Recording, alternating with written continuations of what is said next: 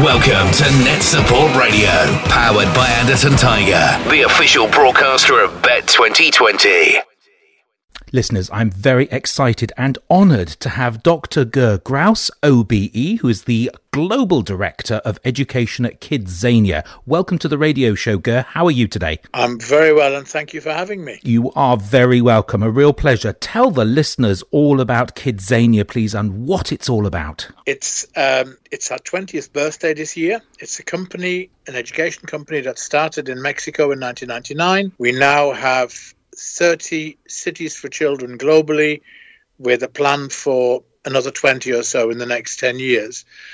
Kidzania, it's a city for children aged 4 to 14 where they can practice, think, dream, aspire about the world of work. Approximately 80,000 square foot of aeroplanes, television studios, radio stations, operating theatres, football stadiums, automotive experiences, you name it, it's there. Wow. So a bit like an immersive world for them to drop into. It is, yes. Perfect. Yes.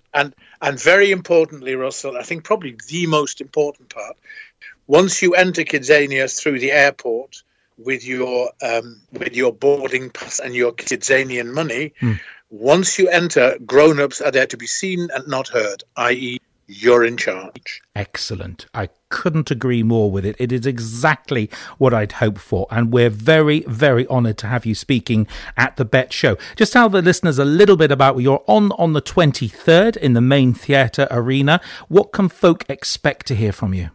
Well, it's an interesting development over the last 5 years. I was the first, and am the first education director for Kidzania globally. And I've always believed that if we wanted to make a difference to children's lives, then we need to get to know the children in more than just the I'll test you in maths and test you in English and I'll publish your school's league table kind of way. Yeah. So one of the things that happens when the children come to Kidzania, they get a bracelet. It's a security bracelet, but also that means that they log into every activity they do, i.e. we can trace where they are. And that kind of got me thinking, I wonder what the first choice is a child makes when they come to Kidzania for the first time. So we did an analysis with our friends from Havas. We did an analysis firstly in London 2 years ago about 61,000 children. And we looked at what are their first choices. And once we'd done that, I tasked the analysts with finding out who are these children. Are they 4? Are they 14? Are they boys? Are they girls? Are they rich? Are they poor? Are they urban? Are they rural? And essentially they produced the first analysis of the children's choices and their participation. And we've since conducted this in 5 or 6 other countries. And the big plan is to create this global barometer of children's aspirations.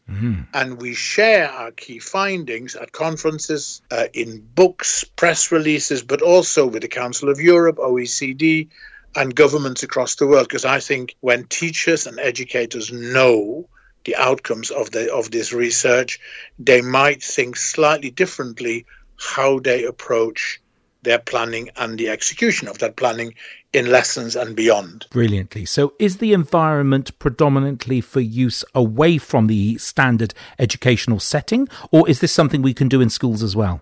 It's away from the educational setting, and I think we need to very clearly begin to distinguish between schooling, i.e. Monday, Tuesday, Wednesday, Thursday, Friday, to a set government agenda, which we call the national curriculum, and it's tested and inspected by Ofsted and others. And separately to that, we have education, which effectively is something that happens to us and with us from the second we're born till the second we move on, so to speak. Yes. And the notion is that what I'm taught in school, can I make more sense of that by engaging with experiences out of school? I travel all over the world. I talk to children all over the world. I ask the question, why do you go to school? I get the answer, because I have to. And I don't think it's a very good answer. No. I think that answer would be much better if it had purpose behind it. And in a sense, that's what we're trying to do. We're trying to connect the theory with practice. Fascinating. Absolutely fascinating.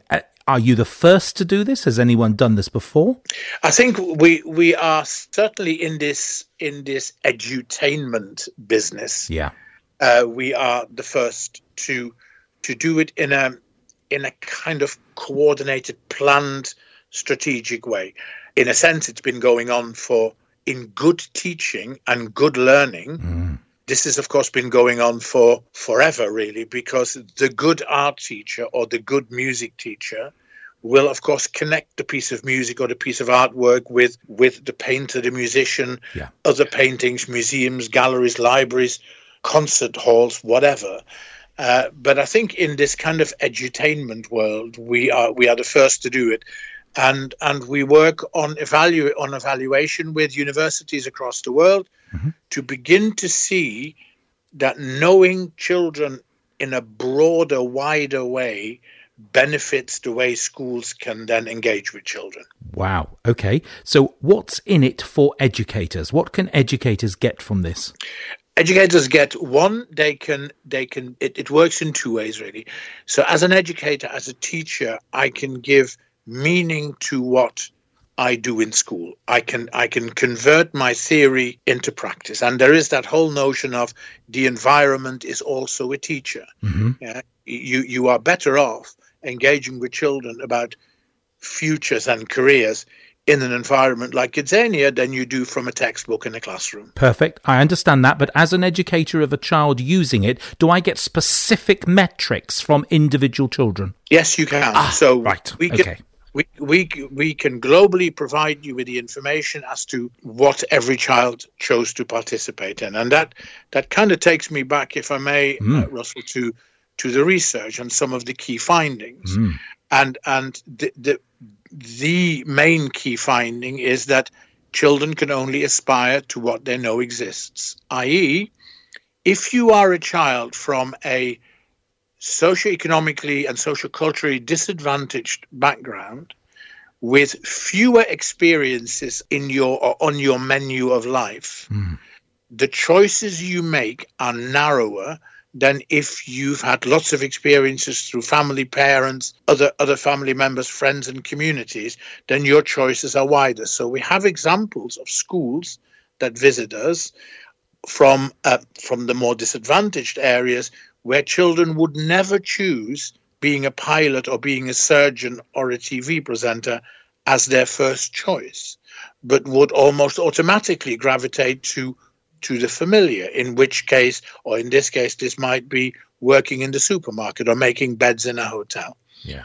So the job of an organization like Kidzania and many out-of-school learning providers is to widen children's horizons, to make them more confident, and to get them to boldly aspire to things that they might not have known existed beforehand. Perfect. That's the magic word I was hoping to hear there, the aspirational aspect, which I am so completely and utterly over myself, because this is absolutely essential there. Fascinating stuff, Ger, absolutely fascinating. This was the most interesting conversation that I've had with someone doing this kind of thing for a very, very long time. Where can folks connect with you ahead of your talk at BET? The best place to do it is LinkedIn. I am on Twitter, but that's almost kind of a personal thing. That my LinkedIn profile easily found because there's only one of me on it, I think, with my name, and just send messages and connect, and we'll take it from there. Otherwise, come and see us at BET and have a chat and a coffee and let's talk how because this is the important part of it. Nobody, including Kidzania, can do this on their own.